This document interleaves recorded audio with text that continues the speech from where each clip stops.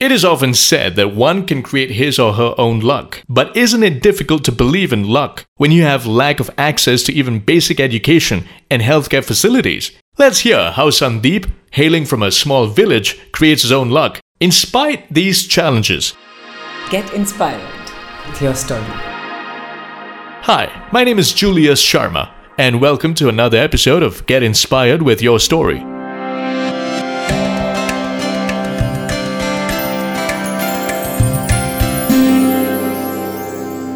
Sandeep was raised in a small mud house in a village in Maharashtra. His parents worked as contract laborers, and Sandeep and his siblings often went to bed hungry.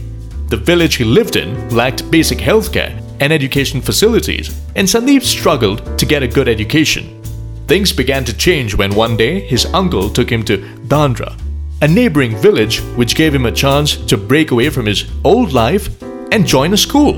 Sandeep recalls, Dhandra had a high literacy rate and most of the children here attended school. During my time there, I attended school and heard some stories about the Patil brothers who were involved in science. I became curious and unknowingly developed a fascination for the field of science and research. After graduating from school, Sandeep returned to his village where he continued studying, but also helped his mother who had started a small shop. He goes on to say, being the eldest son, I had to bear some responsibilities. Mornings were spent in school, evenings in the shop, and nights amidst books. I returned to Dhandra to complete my senior secondary education and later got into a B.Tech program. Sandeep failed the first year, but he kept pushing forward and finally made it to IIT Kanpur, where he joined a PhD program. Would you agree that no matter how well you plan a semester, you have to deal with many surprise tests, endless assignments, and group projects, right? There are two types of engineering students. Those who wake up at 5 in the morning and those who go to sleep at 5 in the morning. India has the largest number of engineers as well as the largest number of engineering education institutes and infrastructures in the world. Of the 1 million engineering graduates produced every year, less than 10% of the engineers are produced by the Pan-India national level autonomous institutes. After joining the PhD program, Sandeep noticed one of his colleagues struggling to design and assemble an e-spin machine. This was a turning point for Sandeep. At the time, India was facing the challenge of creating a cost-effective solution for nanofiber research and fabrication due to quality issues and workforce problems. Sandeep recounts, after months of research, I cracked the problem and discovered that India has a huge market for nano products. I wanted to start my own company.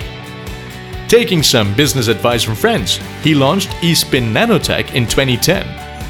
Sandeep remembers, I was happy to get into the research and development of high-quality, low-cost nanofiber units, and these have a wide range of applications.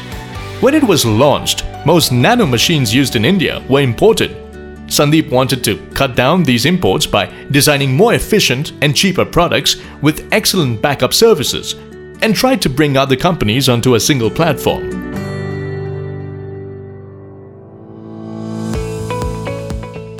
Location and resources were Sandeep's biggest hurdles in the company. He mentions that Kanpur doesn't have any good manufacturers who can provide good quality components, so I had to go to Delhi to look for one. It was also difficult to find a trained and highly motivated workforce in Kanpur. However, I believe that if the employees lived near their families, they'd work hard and even save money. So I decided to hire young people from the city and train them. At the moment, eSpin's clients include major research labs in India, and it has an annual turnover of 2.2 crore rupees.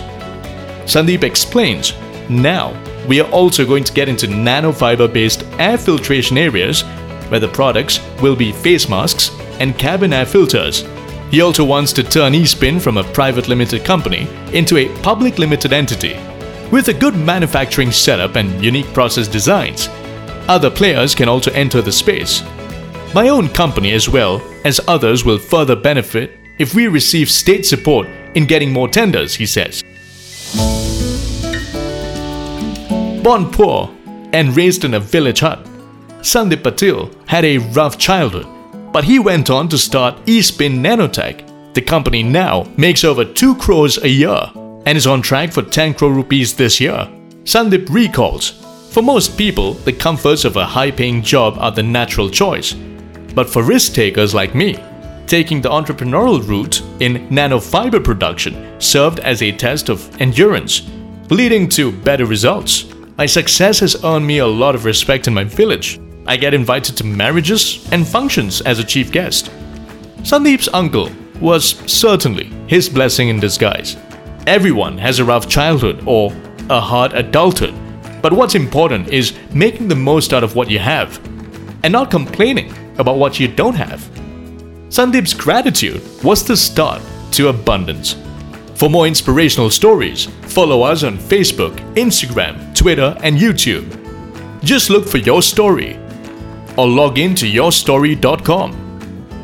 Thanks for listening to Get Inspired with Your Story.